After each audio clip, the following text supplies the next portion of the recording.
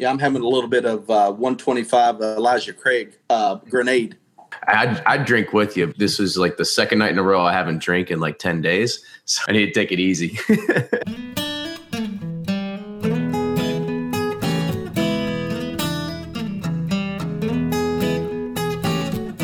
Hey everyone, we hope you had a fantastic Thanksgiving and now you're back and ready to start mixing some bourbon with your eggnog leading up to Christmas.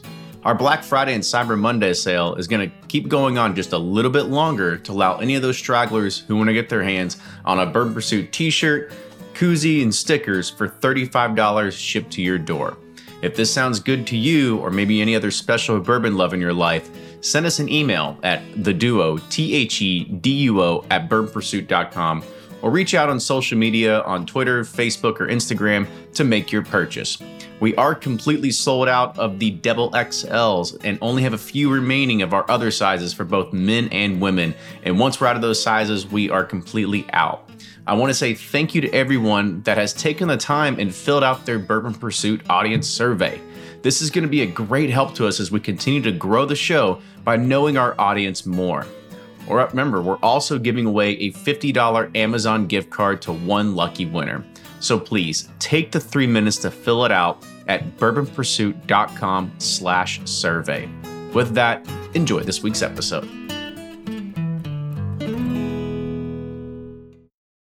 And they're off for another Get 270 2020 Unicorn Raffle. Your $20 ticket gives you not one, but two chances to win from our lineup of 20 Woodford Reserve treasures, including the grand prize, the rarest unicorn yet, the Woodford Reserve Kentucky Derby 150 Baccarat Edition. Only 150 bottles were made and is just like the one the Derby winning owner receives. Quit horsing around and get your $20 tickets now at give270.org. Charitable Gaming License ORG 0002703. Ed Bly and Rising Tide Spirits are back again with a new release of Old Stubborn Bourbon. And this release of Old Stubborn is a premium hand marriage of 10, 11, and 12-year cask strength, barely filtered pot still bourbon. It comes in at a staggering 123.8 proof, and the flavoring grain for this one, which the last one was wheated, but this time it's now rye. Rich, sweet, and bold with a long finish that's sure to be another eye-opener. You can order online at Sealbox or thebourbonconcierge.com, and you can even purchase in person at Revival Vintage Spirits, and even now with very few select stores in Kentucky. You can get it now while you can, but be sure to do it because it's not going to last long. Do you ever pour yourself a bourbon, swirl it around, and then start struggling to come up with tasting notes? And perhaps you're also looking for a good Father's Day gift idea. Well, you can now solve both with a kit from Knows Your Bourbon. And unlike other nosing kits on the market, Knows Your Bourbon kits feature real ingredients for the most authentic aromas. You can smell real Tahitian vanilla bean instead of some synthetic aroma that's just made from chemicals. So head on over to knowsyourbourbon.com and enter code BP10 for 10% off your order. From their bar to yours, Chad and Sarah of the popular YouTube channel It's Bourbon Night bring you their favorite at-home old-fashioned mix with the new Elemental Elixir's Golden Hour Syrup. It's a custom-made syrup with notes of bold black tea, warm spices, and orange zest. All you need is your favorite whiskey and ice. No bitters needed. One bottle makes 16 drinks, so that's only $1 a cocktail before you add your own whiskey. They can also be enjoyed in other cocktails or spirits, mocktails, coffee, tea, and anything you can think of.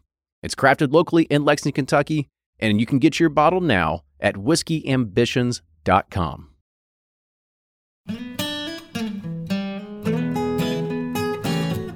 Welcome back to the episode of the Bourbon Pursuit, the official podcast of bourbon. And then I think I might start making a new tagline because we've used that one a lot. And, I think there's been a lot of movies with The Rock out lately with Dwayne Johnson. And if everybody remembers back in the days when he was the WWE, the People's Champ, I might start calling this the People's Podcast, because the People Podcast of bourbon, because people just love us. And I can't say thank you enough to all the great fans out there that do support and they love this show. So this is gonna be a fun episode. So just Kenny here tonight, riding solo. Ryan can't make it. He's actually with the kids tonight. He said he couldn't get off for a few more hours because of wife texted him. He just couldn't make it. But this will be a good one because I know the guest personally tonight.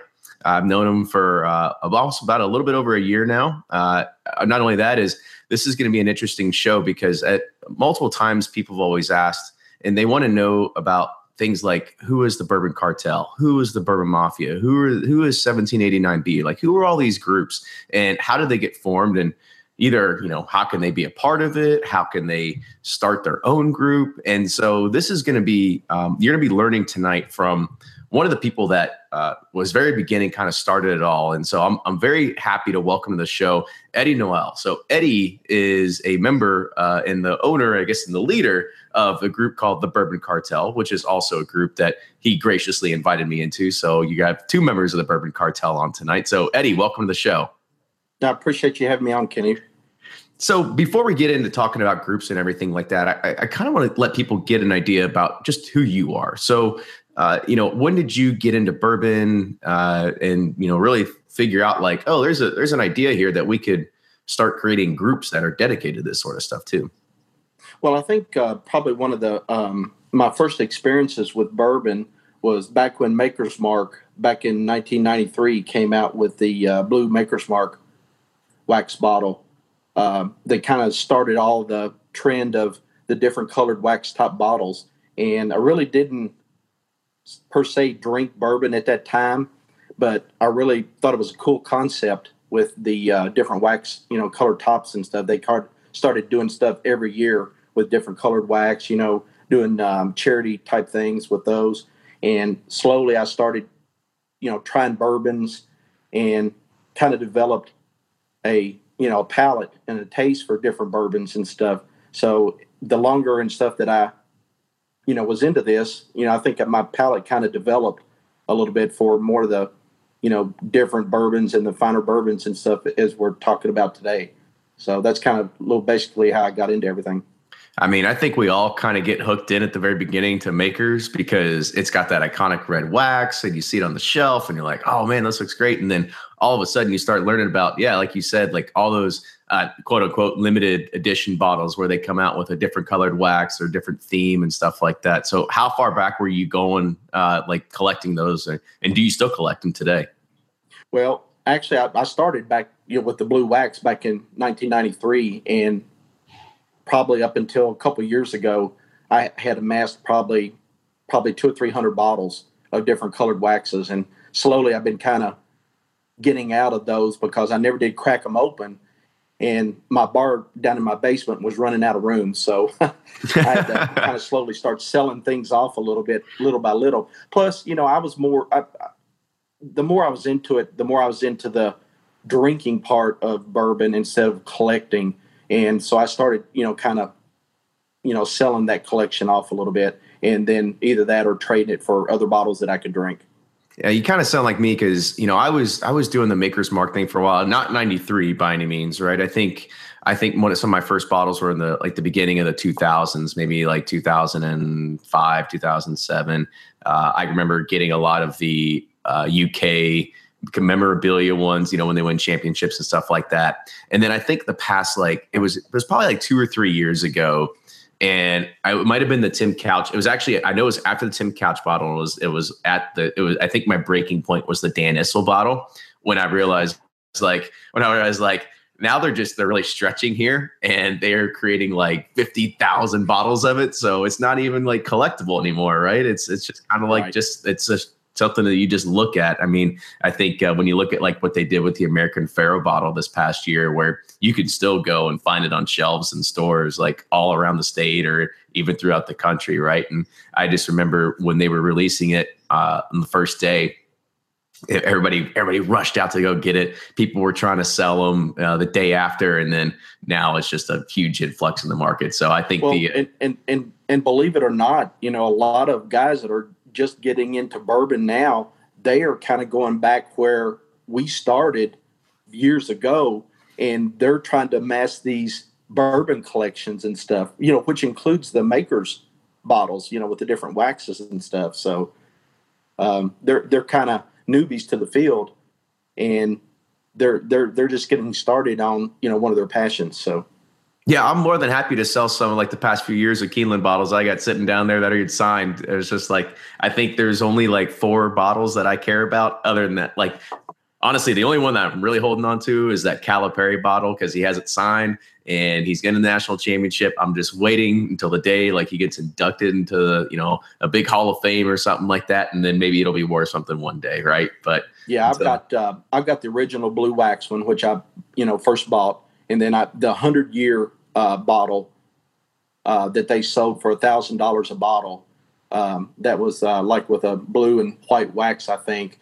And then later, I think it was dipped on with gold on top of it. It had 3 different waxes as a kind of a second edition. But those are probably 2 of my, bottles that I'll probably never get rid of. Yeah, I'm with you on that one. So let's kind of get back to topic here and let's kind of dive into it. So I think the one thing we have to explain first, we talk about these groups and they see some of these bottles that pop every once in a while, but explain just like what in essence, and it could just be the blanket dumbed down version, but what does a barrel picking group even do? Well, basically what I wanted to do was get a group of guys together because what I saw the trend going in the secondary market right now was the prices were going so high for all of these different bottles that were being put out by the distilleries. And, they would come out at, retail at the gift shops or in the stores or whatever. And then all of a sudden, if it was a good bottle that, people determined it was a good bottle, it could sell for, $50, $60, $80 at retail. And then all of a sudden they walk out the door and they're in the parking lot posting it for $300, $400, $500. And I'm like, well, this is really, kind of going to pot on being able to afford good drinking bourbon. So my thought was to get a group together of guys and actually go to the distilleries, kind of pair yourself with some stores that already had barrel picks and stuff at the certain distilleries, and go in there and pick some of the best bourbon that you'd ever want to, bottle and drink, and you would get it at a fair price.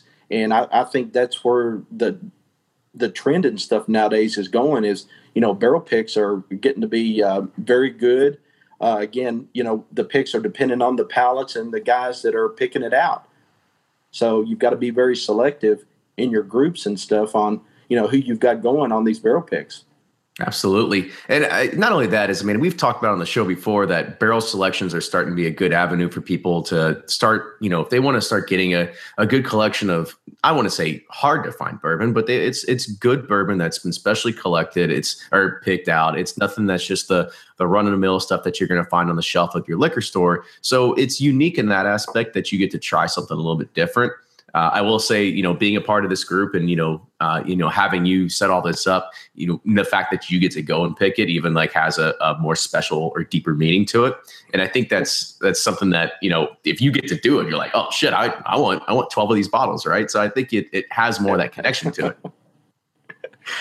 So, before we get into some more of this, talk about some of your history with barrel picking groups, because you've been in a few before this and you've helped form them. And I kind of want to set the premise of the show to say, like, if you want to go out there and you want to form your own group, like, how do we create a blueprint for this, or how do we figure all this out? So kind of talk about your history with doing this as well. Well, basically this started back in August of 2013. I was one of 12 guys that started another organization, bourbon organization. I wouldn't per se call it a barrel picking group. I think it was more of an organization that wanted to get into barrel picking. It was called the Bourbon Mafia. And it was a great group of guys and stuff. We started out and everything. I want to go out and, kind of get my own group of guys together and handpicked by me. To where, I actually run the group and I can get the barrel picks and stuff for the group and stuff. And it's real hard sometimes to get a group of guys and stuff together that all get along or that all have the same taste and the palates and stuff. So that's where you kind of got to really trust, I think, the guys in your group. It's been a long labor of love and stuff for me trying to do this and, get barrels and do stuff that's actually going to really taste good and that everybody in the group likes. Knock on wood, this group of mine now, which is a barrel picking buying group, the Bourbon Cartel. We've got 30 great guys in the group. They're from 12, 13 states, and we basically talk on a daily basis. It's been a great ride so far, and I'm hoping it's going to extend out for years to come. Well, good. So you've been into it for 5 years plus now, just doing this sort of stuff. So you've got a lot of different barrels probably underneath your belt of stuff that you've picked in, right? Well, we've this year and stuff. The cartel and stuff has been together. It was a year. I think I started it in April of 2016. Been together a little over a year and a half now. This last year, we've been very fortunate. We're going to end up with probably right at 8 to 9 barrels. Pretty much unprecedented for a group and stuff of 30 guys. There's several other groups out there, 1789B and Fifth Column and BIB group. And, those guys have got probably several more members than we've got in our group and stuff. But I think we've done very well for almost our first year in business here. Okay, cool. So let's think, not that I'm going to do it, but let's say like Kenny's going to break off and we're going to make the Bourbon Pursuit barrel picking group, right? Kind of give me an idea of like, what's the mentality I have to know going into this? Like is it hard? Like how difficult is it to try to, let's say it's like Ocean's 11. Like I got to find the engineer. I got to find the acrobat. I got to find all these different people. So kind of like talk about the mentality of what it is of actually going into this and the type of components that you need to make it successful. Well, first of all, it always helps to have really good members in your group that's got a lot of contacts or that knows stores or that has a good reputation with stores that already have barrel picks and stuff with certain distilleries. You're talking Four Roses, Buffalo Trace, Wild Turkey, just to name of the top of the few. I go to pick members in the group and stuff. I know a lot of people by name and a lot of people I've known through the years and always ask them, I say, in order for you to come into the group and stuff, what do you feel like you can bring to the group? Then I kind of get references on the person. They got a good palate, how long they've been in the bourbon industry. And then, we set up through the store, we go and set up a barrel pick with the distillery. And generally it can be anywhere from 3 barrels to 10 barrels. Obviously, the more barrels that you can taste to get a better selection from, the better, because you may have 3 barrels that they pulled out there for you to taste, and not one of the barrels may not be good. So I always tell the guys when we go into these barrel picks, and I always try to attend all of them myself, be prepared to walk away, because if there's nothing there or if they're not willing to go get any more barrels, then we're not going to just buy a barrel just to say we bought a barrel. We're only going to buy the best that we can do. Right. So, I mean, in regards to that, you talked about some of the people that you want to have connected to the stores. I mean, does it help to actually have liquor store owners like in the group as well to kind of alleviate a lot of that? Well, I got to go talk to my liquor store. Like, I don't know, like, we'll see we'll see what he says. So what's the kind of like a good ratio of the kind of people you want to find? Well, I think, it's always good. I mean, you just said it. I mean, it's always good to have members in your group that, own a store or that are friends, with a store owner. Just happens that the Bourbon Cartel, we've got 2 store owners in our group. I do a lot of phone call work and email work myself. And then when I get the connection, I always try to see if there's a store owner that, can get us into the distillery, go ahead and do the barrel picks there. So I guess another question that brings this up, because, do you find it difficult? Like why would a store, what does a store benefit out of actually having the group go do it and then taking the barrel versus they can just go and just keep it for themselves to sell at their own store? So like kind of explain the trade-off there. Well, the trade-off is that, especially if again, either myself, who I've got a lot of contacts, or members of the group have good store contacts, they pretty much would trust that person to bring in people to actually have good palates and to do their store picks for them. The benefit for the store is that they get good bourbon. I mean, really good bourbon. They've got 4, 5, 6 good palates there that are going to agree on one barrel that they're going to put in their store. that, more than likely they're going to probably sell out of within 2 or 3 weeks. It's been before to where we do, when we do go in with a store to do something, that we do a half and half. We do a half bottles for my group and half bottles for the store, which they more times than not, they want to put their logo on their bottles. And of course, my group, we want to have our logo on our bottles too, as a Bourbon Cartel pick. And they may also too want to go in jointly and have say, this is XYZ store selection with the Bourbon Cartel. So, there's several different ways and stuff that can be done. I mean, I kind of see that as a good benefit to a lot of liquor store owners because a few things, right? So you have the ability to kind of look at a group of individuals that are established, that have the connections, that can get a few people there and can actually go and choose a good barrel. Because it actually happens like there's actually a liquor store here in Louisville where they have a bourbon round table, or I forget what they call it, bourbon something. It's by Mike Veach, and then the Bourbon Babe, and another name slipping my top of my head here, but they do all the barrel picks for the entire store. And right. So it's in their benefit to have these people with these titles to actually go and do this. And that actually helps sell more of those bottles in their stores and stuff like that. Right. So I could definitely actually too, if your group has really come up with a name for themselves, let's take 1789B and stuff. You've got a couple of guys out of that group and stuff, and if they put their name on a bottle, hands down, that thing is going to sell out in no time. So, that's the benefit for the stores. And, I don't know that they do store picks or whatever. I don't know a whole lot about that group. That's just kind of an example. So I guess this also kind of falls into the next question about, the type of members that you want in your group.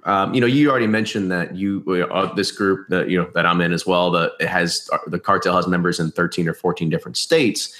So it's not necessarily that they all need to be within the same area. So is there any, I guess you'd say positive or negative by having people spread out and diverse that aren't in a central location or something like that? Well, I think the main thing is, yes, it does help because, hey, let's face it, Kentucky is, bourbon capital of, the country. I've got 30 guys in the group from, I think there's 13 up to 13 states now. The benefit of that is that if those guys in other states have stores that want us to come and do picks from, they may have multiple contacts for other distilleries.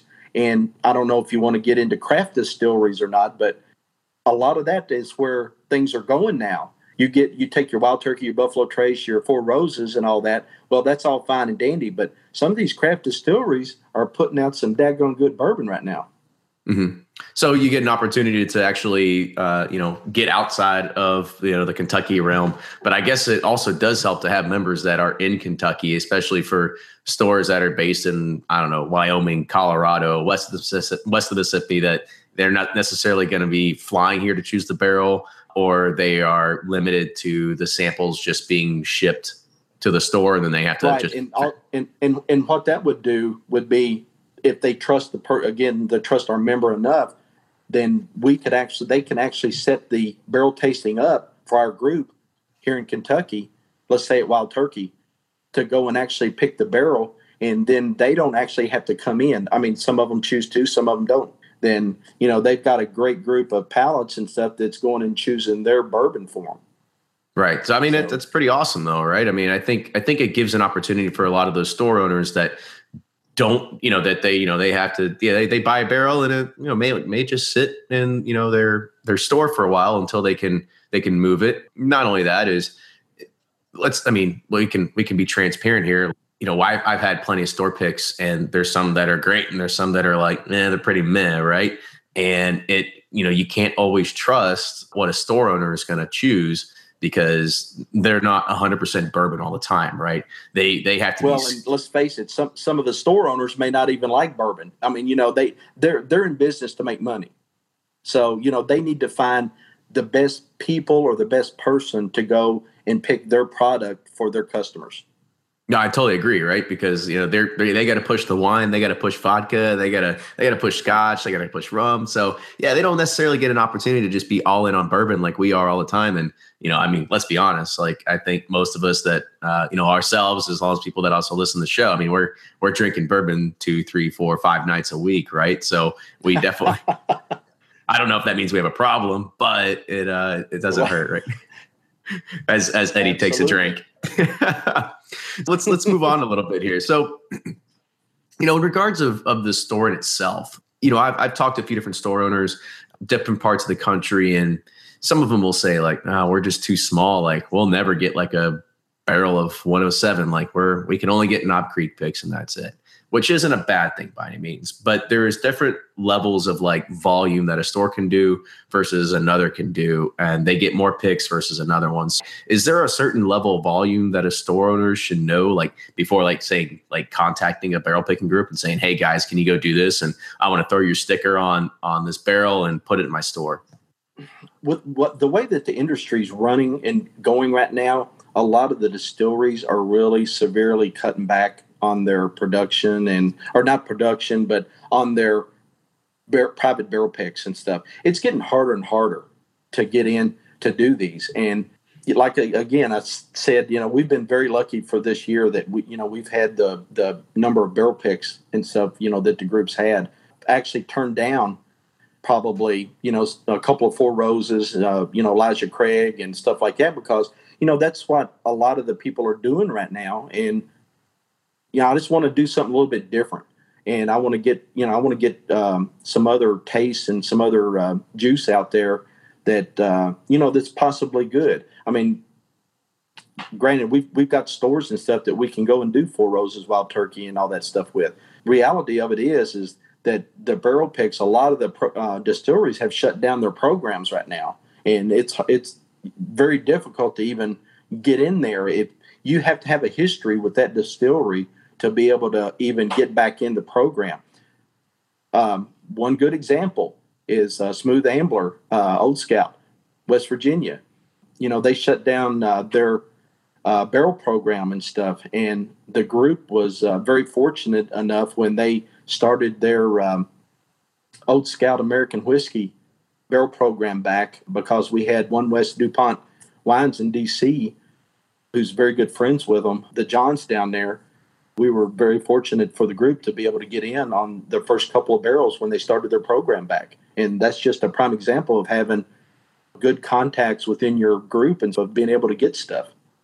So I guess that kind of rolls into another question. I know it is definitely getting harder. When we go and do barrel picks, you even see less and less barrels that get rolled out for you to actually choose from as well, right? I mean, there's just, I don't want to say they're being stingy, but they're definitely changing that. We actually had an episode a few ago with Bo Beckman, who is the barrel select manager at Buffalo Trace. And he kind of talked about, their reason behind it of only doing 4 barrels while Wild Turkey does 12 barrels and so on and so forth. And then some places you can go and they're like, here's a DeWalt drill, like knock yourself out, right? It's definitely trying to figure out like who is allowing you to do that. But in addition, you said that you've turned down Four Roses, turned down Elijah Craig. Is there ever a time where you're just like, all right, like this is an abundance? Like, how do we slow this down? Because we can't do this many barrel picks. Either we can't have guys traveling all the time or too much money. So like, what do you kind of consider like a good amount of barrel picks per quarter or something like that?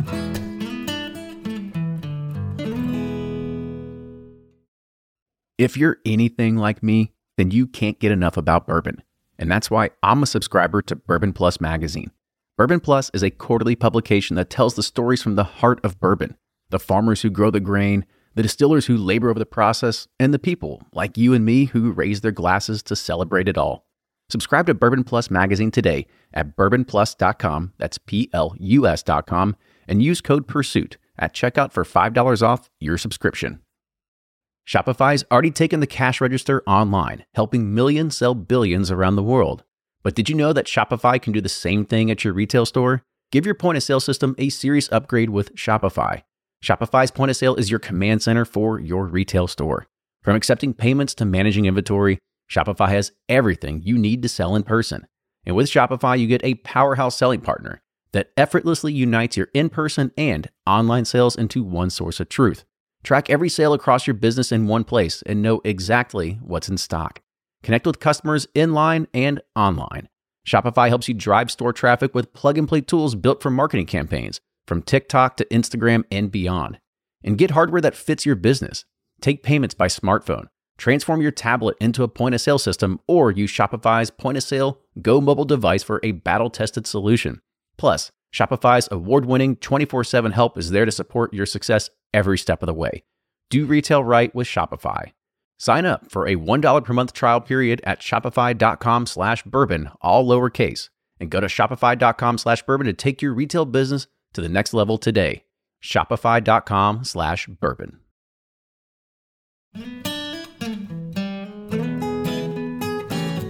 What do you kind of consider like a good amount of barrel picks per quarter or something like that? I would like to eventually see a group or, anybody that does a group. I think if they get 3 to 4 barrel picks in a year, I think they're doing very well. Russell's is going to end up putting out going to start their rye barrel program next year, hoping to get in on a rye. We have not done a rye yet. I would love to do something like that. I'm just trying to do some different stuff. Yeah, I guess kind of talk about that. Like, what are some of the craft ones that you've been doing lately that like nobody else has really had an opportunity to do? We actually had this last March, we were able to get into Joseph Magnus up in Washington, D.C., which is a very small craft distillery. Of course, all their juice right now is source juice, and they make no bones about it. It comes from MGP in Indiana. They've harbored and produced some of the best juice and rye, bourbon and rye out there. Did a 10-year pick up there. Even though it's just straight bourbon, there's no finishes, no nothing on it. It was probably one of the best 10-year bourbons I think I've ever tasted. We're also working with Boone County Distillery, which we did a barrel pick up here close to my home here recently. We did a 12-year MGP.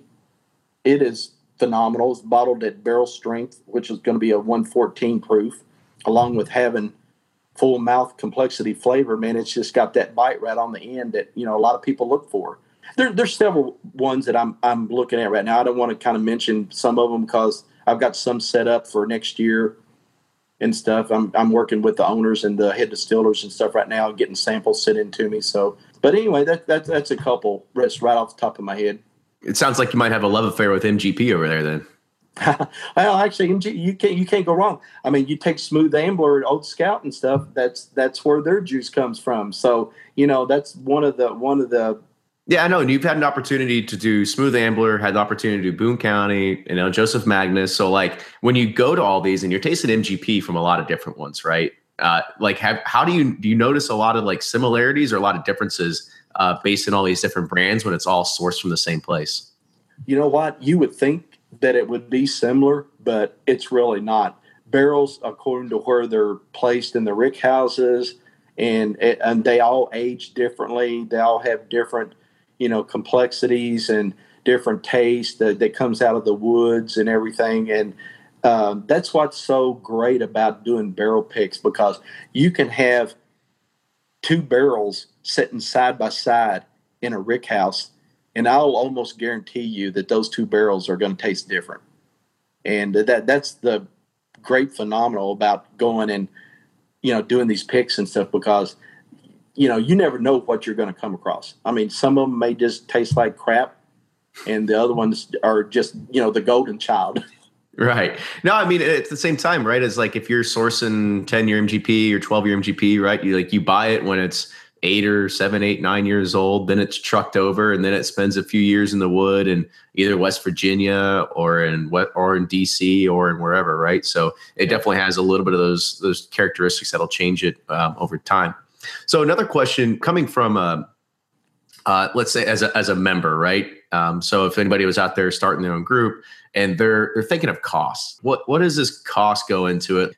Do you think to members, what should they expect going into this? Is it something cheap to say like, oh, I'll just take a bottle this time, not next time? Like what should people understand if they want to do this? How committed you really have to be? When I first contact a potential member, one of my first statements that comes out of my mouth is that not a cheap thing to do. So say, I was like, I need to see your W-2 real quick. Is that what it is? Yeah. Yeah. I'm up front with them, right up front, because it's, I told them, I said, I expect, activity. I want participation. And the second thing is you've got to trust people that are in that group, because not everybody can go on a barrel pick. They only allow sometimes 3 to 4 to maybe up to 8 people to go on this.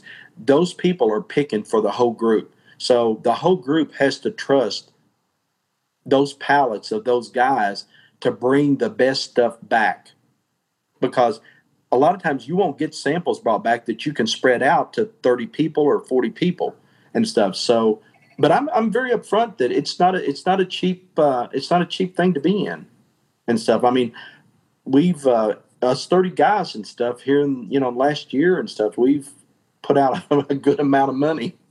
Yeah, I don't disagree with that, but it is fun though, right? I mean, I think that is it. You have to understand that and you just said it right there. The whole thing about it is fun. I mean, you've got to have fun being in this. You can't look at it as, oh my God, this is costing this, and this. If you think about the cost, you don't need to be in this industry, because, I mean, they're even though we're getting cheaper stuff, we're getting better stuff, and you're going to want multiple bottles of it. Our bottle prices have ranged anywhere from $40 up to over $100 and something. So I'm not going to say the top price and stuff, because I'm not going to give stuff like that away, but it's not cheap. And guys in the group, they buy 1 or 2 bottles, and most guys buy the cases. Right. So there's definitely going to be some people and they go through it very fast. Because you're like, all right, Eddie, come on, time, clock's ticking. Like, we need another barrel pick. Like, I'm almost out of four of these bottles, right? So absolutely, myself included. So I guess, if you didn't know a store owner, is there any other way that you can get barrels, or do you think like that is your key to the city right here? Like, there's no other way it's going to happen without having some sort of store connection? Well, you can go right to the distilleries, and they will. I mean, like I went to the Boone County one up here, and we actually worked out a deal to where, I can buy, I can do directly through the gift shop. But, mainly it's going through a store. I mean, it's all legal because they've got a liquor license. Though, I mean, that's the main thing, is you got to have a liquor license. We don't do anything illegally. Anything that's purchased and stuff through us is always run through. Well, we're not going to say it on air, right? We just won't say it on air. No, I'm just kidding with you. that has a liquor license, because there's people out there that's actually watching this and taking notes and stuff on all this. So, another thing to kind of set, are there ever like any ground rules of a group? So if somebody's starting this up and saying the guy's reading Emerald on from 1789B, and they said their only rules are no religion, no politics. That's a pretty good ground rule. But like, what do you think are some good ground rules to kind of understand that when people start joining this group, like what they should expect, or any group when they start? I think my main ground rules is, you always keep in mind, if you're part of the group, you're representing the group and 29 other guys. Again, we're out to have fun. We're all adults here, and we do barrel picks in different cities and stuff, and we have fun in those cities. I just think that a lot of members that, are joining groups, they need to take a look at the overall group, who's in the group, and what the group is about. If the group is about, my group, we do charity work. We're holding back so many bottles from our barrel picks to sell for auction for charities, to give back to the community. That's a big thing that all of us in our group we agree on. That's a really good point. Yeah, I kind of forgot to bring that up about having philanthropy be a staple or a key staple of this group. But do you think like that's a pretty good something that most people could always just take, right? But it's always better to just give a little bit back. Well, and it is. And, I think we've already done a couple of different charities. And I think members in the group have a real closeness with a certain charity. And, we'll always take a look at that. Everybody's got things going on with family, friends, and, different things. We recently helped out Houston down in Texas. We've got a couple members down there.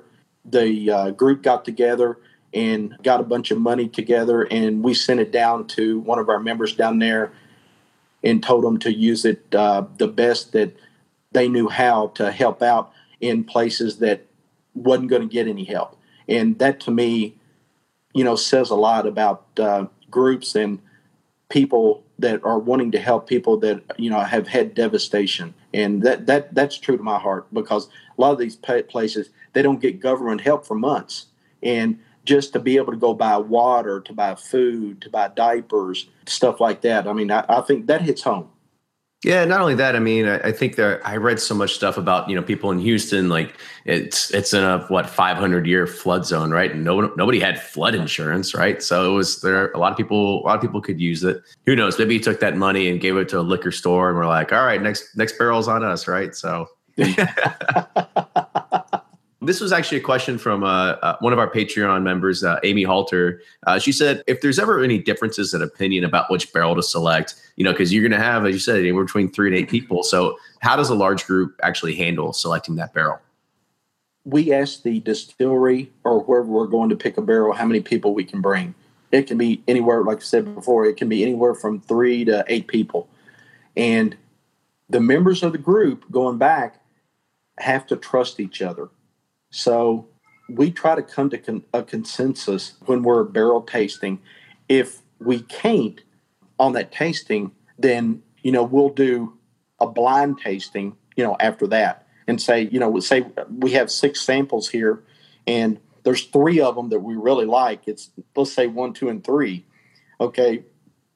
Then we take the person that's, we're doing the tasting with, we'll say, okay, we want to taste these blindly. Well, they may take us to the rick house. They may already have the barrels picked or set out there, and we'll go there and taste those barrels blindly. Or we can leave the room for a little bit. They can reset our glasses up, taste that way too. We just got back from Nashville doing a Belle Meade Madeira cast strength barrel pick this last weekend, and this actually happened down there. There was 8 of us. Like what I said before, we put 2 of them back, and there was 5 samples. We put 2 of them back, so there was 3 left. We couldn't really decide between the 3, so we all just took a vote. We all retasted all of them, and then we took a vote. So the top ones that got the most votes is the one we went with. So, and that's kind of the democratic way of doing things. Yeah, I guess the good thing about doing a barrel pick too is that if you have to go back and taste it, well, there's no shortage of it, right? Like we don't have to worry about ruining or losing any of it. So, right. And I actually got to bring sample back, which I'm going to kind of farm out, some 2-ounce samples. I think I got 200 milliliters because they've never had this, pick bourbon before with the finish. I had neither. I went into it very skeptical, and literally it just blew me away. It's a cast strength at 111 proof. I think they put it out on the shelves at 90 something when they put it out in the stores. So nobody's ever done a barrel of this before. So this was very new at cast strength for everybody. It just kind of blew me away. So the 8 of us down there that actually did this, I think we were just all in awe about, the taste on this. Another good question, a lot of people, they don't get an opportunity to go taste, go do barrel picks, right? So they have to vicariously live through, somebody like you or me or a store owner or whoever it is. And one thing they always want to ask is, like, how do you do your barrel picks? Like, what are you going through? Like, if something's gonna be bottled at 100 and it's at 120 proof when you pull it out, are you like, well, shit, I'd rather have barrel proof anyway, so I'm gonna taste it like this? Or you're just saying like, all right, let's be logical about this. Let's water it down. Like, what's your thought when you're going through and doing these, sampling out? Well, you want to taste it pretty much. Good example of this was our Russell's 10-year pick.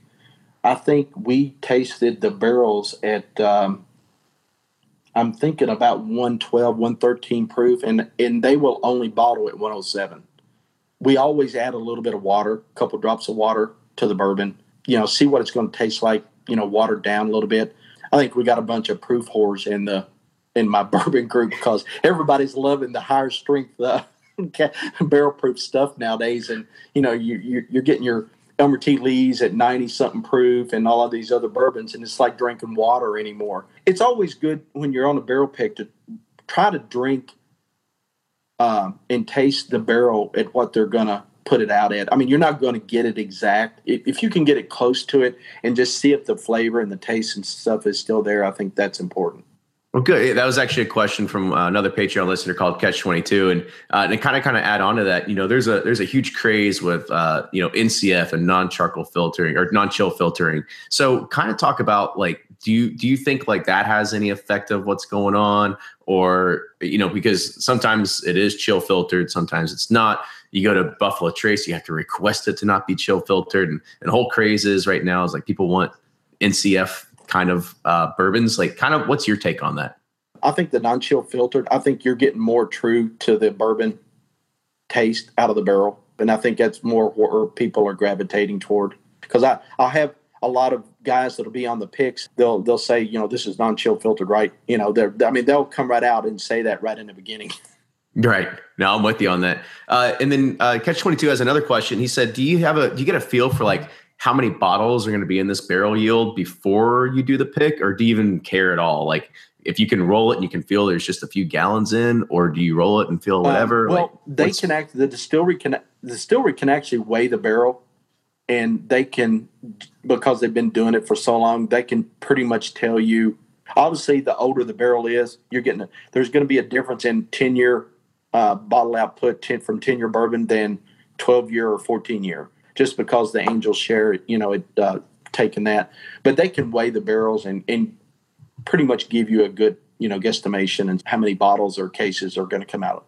But you don't care, even if you do sample it and maybe one yields 100 bottles, maybe one yields 150. Does it matter to you at all?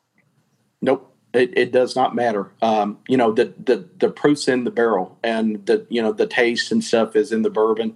We take what we get. We have done a guesstimation before of 150 or 200 bottles, and they've come in at 50 bottles less or 60 bottles less. So we have members that, include myself. I gave up, I think, 18 bottles on this Old Scout American whiskey one because it came in short. We were guessing on that one was going to be over 200 bottles. It came in at 162. You got to go back to your members and say, hey, we're taking people that can give up a few bottles here and there. And generally guys in the group and stuff, they step up. And again, that's what the brotherhood's about. Everybody gets some bourbon. Everybody gives up a little bourbon. Right. Absolutely. Chris has another question. So Chris J is another Patreon supporter. And he says, do you see an advantage to tasting at the distillery versus having them just ship you samples? My answer to that is yes. Number one, it's like anything when you go to a winery or wine cellar or whatever, it's an ambiance. And I think it's an experience when you go there. I preferably like to go to the rick houses and actually drill barrels. They may have, I'd really like for them to pull 8 to 10 barrels to sample when we're going to a distillery. I always usually request that. We'll see if, the request gets honored. It's such an experience to go and do that and take the drill and go into the barrel and, put a little air hole at the top and have that bourbon come out into your glass and everybody filling their glass up. You're really tasting right there truly what the bourbon tastes like. And to describe the taste, it's just, you can't hardly describe it. It's just unreal how it tastes. I agree, because it's also just the ambiance, the setting, being in the rick house, the smells are all there. It just seems like all these worlds are colliding all just perfectly, right? So that's what it feels like. You've got all your senses and stuff. You're hearing the wood crack, you're hearing the drill go into the barrel, you're smelling the bourbon, you're seeing it. It kind of really advances a lot of your, extra sensory stuff with your eyes and your smell and all of that. And I think that's a big part of it. And that's, if anybody gets into a barrel buying or picking group, that's one thing that I would suggest is, always request to go into the rick house. Now, some of them won't. They've got a tasting rooms and stuff like that, and they won't do that. A lot of these distilleries have become, per se corporate. And the corporations, they don't want people in the rick houses, and it's too dangerous and stuff. But there's still some good old boys out there that'll take you into the rick house, as you well know. And then there's kind of two follow-on questions to that one. The first one is when you're, you can go and pick a barrel any time of the year, right? You can go of the high heat of summer, you can go in the dead cold of winter. And for me personally, I think when we actually picked out the Russell's Reserve barrel together, it was a little chilly that day. And I don't know, like, you've done a lot more barrel picks than I have. Do you ever feel like there might be some sort of other factor that's playing into it, where like the bourbon's colder, so it has maybe a different characteristic that it's easier to taste that day versus on a super hot day or anything like that? Well, I think, if you're going into the rick house, I mean, obviously when me and you went in to do that Russell's Reserve pick, and, we tasted samples in the tasting room, then we went up to the rick house, and I think the bourbon had a little bit different taste to it because it was cold. I mean, I like drinking I do not use any water or any type of ice with my bourbon. I'd always drink my bourbon neat. And I think you're getting the full flavor of the bourbon that way. If it's a little bit colder, I always kind of cut my hand around the glass when I'm in the rick house. If it's cold out, I want to warm that bourbon up a little bit. I think it does change the taste of it a little bit for me. I mean, again, it's all personal preference. Yeah, just a kind of a funny story for everyone. I remember when we did this Russell's Reserve pick, we go into this tasting room, and I think there was way more than 8 people there that day. I think we had like 12. But Eddie brought us out, like, I don't know, somewhere on like 30 fucking samples. It felt like it was a ton. And so we're all sitting around tasting, and we narrowed it down to, I believe it was like 3 or 4. And this is also, it's winter time, right? We had to have it in the tasting room because they were like, it's too cold. Like, you don't want to be in the rick house. And we're like, all right, whatever, we'll do this. And so we did that. And then there was like 3 left, but with 12 people there and like 400 ml bottles or whatever it was, it didn't go very far. We're like, well, I guess we got to go to the rick house, right? So yeah, everybody got the opportunity to go to the rick house and drink out of there straight. So it was fun, but I think I remember at that point going like, I don't think we can pick a bad barrel at this point. Catch-22 has one more question to ask in regards to that. You kind of talked about what some distilleries do versus what some don't do. Some have tasting rooms, some allow you to go to the rick house. So in your opinion, go ahead and feel free to name names or shame anybody, but like, who does the best job at providing picks distillery-wise that you've done? I have to say Wild Turkey does a phenomenal job. Eddie Russell, we had a member in our group that was childhood friends with Eddie, grew up with him in school and played football with him. And Eddie just provided a great experience down at Wild Turkey for the guys in the group and stuff. We had a lot of our members and stuff that showed up that day down there. And even Eddie, he had more than one with us. And I think he kind of was feeling things right after we ended up going up to the rick house also. There's different experiences with different distilleries out there. And that's the whole fun thing about it is you go to, if it was all the same, it wouldn't be fun. I mean, you go to different distilleries and they do different things. And, and I think that's what's the great thing about it is you go and experience all these different things at the different ones. And, you're picking out a great bourbon. It's different people there. I've met anywhere from head distillers to just people that they have in charge of the tasting to owners. And, and it's pretty much across the board. If you've got an owner that's helping you with this, example is Boone County up here. The owner spent all day with me, and extremely nice gentlemen. They're getting their distillery kind of, up and going. They first started putting out 10-year bourbon, and now they're putting out a 12-year bourbon that's, just barrel select for that. And, and I've tasted some of their rye that they've done. It's only been in the barrel for 18 months, but we drilled it, and man, is it good. It's, give it some years in that barrel, and it's going to be phenomenal. And I think you pick up different experiences at different distilleries. Absolutely. And so it also kind of leads into another question. Like Catch-22 had a question. I'm going to kind of like rephrase it a little bit. Okay. So when you're doing these experiences, what have you found like some that do better than others? You kind of talked about Boone County had all day there. When we did Russell's, I think we had like 4 hours. When I did a Buffalo Trace pick, I think we only had like 30 minutes. That was the window, maybe 45 minutes, an hour, whatever it was. It was a much shorter window to pick out a barrel. So what do you kind of see is like, how long do you really have to choose a barrel at some of these places you go through? Like, how much time do you think you can spend nosing it versus actually tasting it versus going and retasting it? And then saying like, I don't want any of these, give me a new barrel, right? Well, to me, if you're spending thousands of dollars to buy a barrel, you better well have enough time there and not be rushed to be able to pick that barrel. Because if you're rushed and stuff, I mean, that would probably turn me off right there. Because you want to take your time and really pick out, one of the best barrels that they have that presented you to taste. And again, if they don't have any barrels there that myself or any of the guys that go with me on the barrel picks that we really like, we say, hey, is there other barrels and stuff that we can taste? And if they say no, then, hey, we turn around and walk. And, we're not going to spend thousands of dollars on buying something that, that we don't like or that we're going to put our name on. Our name doesn't go on anything that doesn't meet, my approval or approval of the guys in the group. That's the good thing about it is, we've all got good palates and we feel like we're picking the best of the best out there. And it's a different experience with, each place you go to.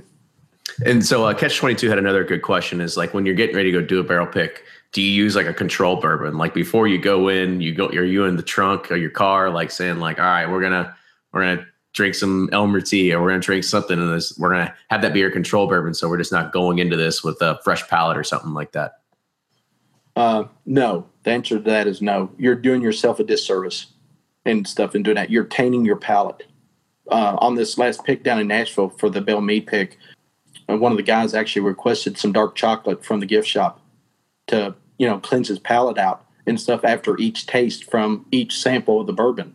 I just think that if you're tainting your palate with another bourbon or another distiller's product, then you're not doing your group or whoever's going to be buying those bottles a good service on tasting what actually what you're going to be getting. That's a good answer. Actually, it's a fantastic answer. And so we'll kind of wrap this up because, you have talked about, a lot of the big guys, Wild Turkey, Four Roses, Buffalo Trace, but, you're looking for a lot of other things that are out there. And I think for anybody that's really getting started, like that's a really good avenue to not say like, let's just go after the big dogs, because let's think a little, like you said, we're thinking a little bit differently, like what's something unique, something maybe nobody else has done. And so when you're thinking about those other distilleries, are those guys, I wouldn't say guys, but are those distilleries a lot easier to get on maybe their short list or their select list of barrel picks rather than trying to, I guess go all out on your first one and saying like, we got to go do Four Roses or we got to get a Weller 107, whatever it is?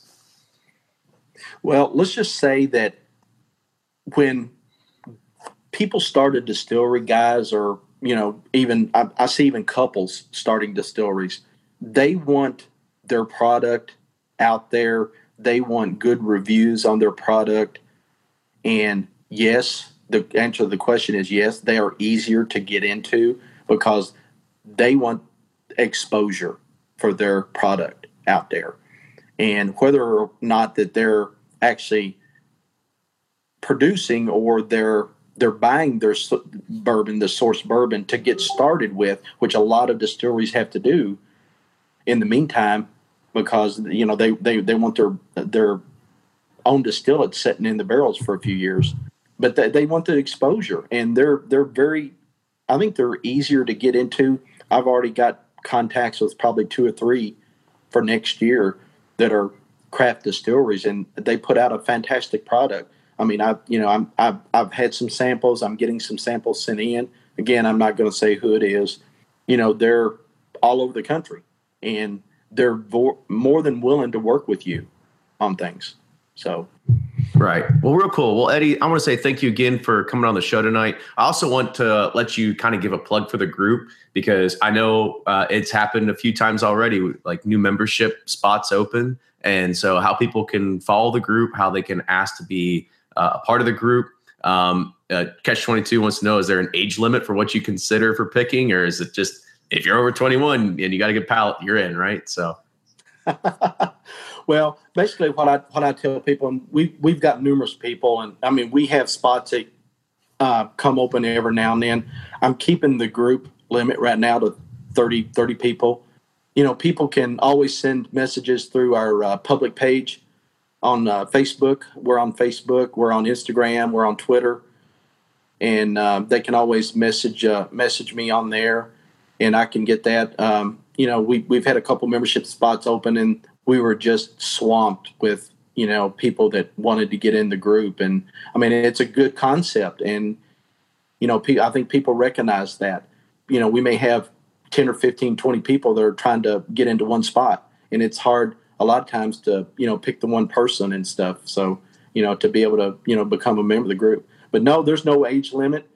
I mean, obviously, you know, you got to be 21, but, you know, I'm getting up there in the years. I'm probably one of the older ones in the group, you know, starting the group. But and the main thing is we're going to have fun, and we're going to have fun doing what we like to do. And drinking a lot of bourbon in the process, right? And drinking a lot of bourbon. Yeah, actually, I realized I took Catch-22s and kind of spun in the wrong direction, because I think you said, do you have an age limit for what you consider picking? Like if, you know, whether it's a good 6-year or a good 10-year, like, does it matter the age? Yeah. So I figured no. I mean, right? It's good. It's good. I mean, we've been out there. And we've tasted barrels that are young. It depends on the taste of it, and you know, let your palate do the talking for you. Tasted 20-something-year-old, 30-something-year-old bourbon that tastes like crap, and you know, you think the longer and the older that is, the better it tastes. That's not necessarily true. So, and I mean, Kenny, you've been in this long enough to know that, you know, you can taste a younger bourbon and still be fantastic tasting, and you can taste a 24, 26-year bourbon, and you know, it's all woody and it just has no taste to it at all. Yep. I mean, just like when we did the Castle and Key pick, right? So we got to go and put down basically some new make, got to put in our own barrel, write our names on it, and we'll kind of just monitor it over the next almost maybe a decade, maybe a half decade. Who knows, right? So yeah, I mean, who knows how long we can let it sit in there? I mean, we're just going to keep tasting it, and you know, we'll know when it's right, I think, to bottle. Right. Well, cool. So, Eddie, I want to say thank you again for being on the show tonight. It was a pleasure, especially for all those people that want to understand like what barrel picking groups do. What does it really take to start one? What are the kind of key components that it does? And I think you answered a lot of those questions for people too. So awesome job. I appreciate you having me on, Kenny. You got it. So if you like what you hear, make sure you follow us on Instagram, Facebook, and Twitter, Bourbon Pursuit. Also, make sure you follow the Bourbon Cartel on all those great social media channels. If you want to help support this podcast, make sure you check out Patreon, patreon.com/Bourbon Pursuit. I want to say thank you to, we had, I think, up to 4 or 5 different Patreon viewers that were on here asking questions. So being a Patreon member got you in here to actually be a part of the podcast and ask questions in real time. So I want to say thank you to those people that were able to do that. If you have any more show suggestions, fan mail, things you want to talk to us about, send us an email. It's the duo, THEDUO @bourbonpursuit.com. And with that, we'll see you all next week.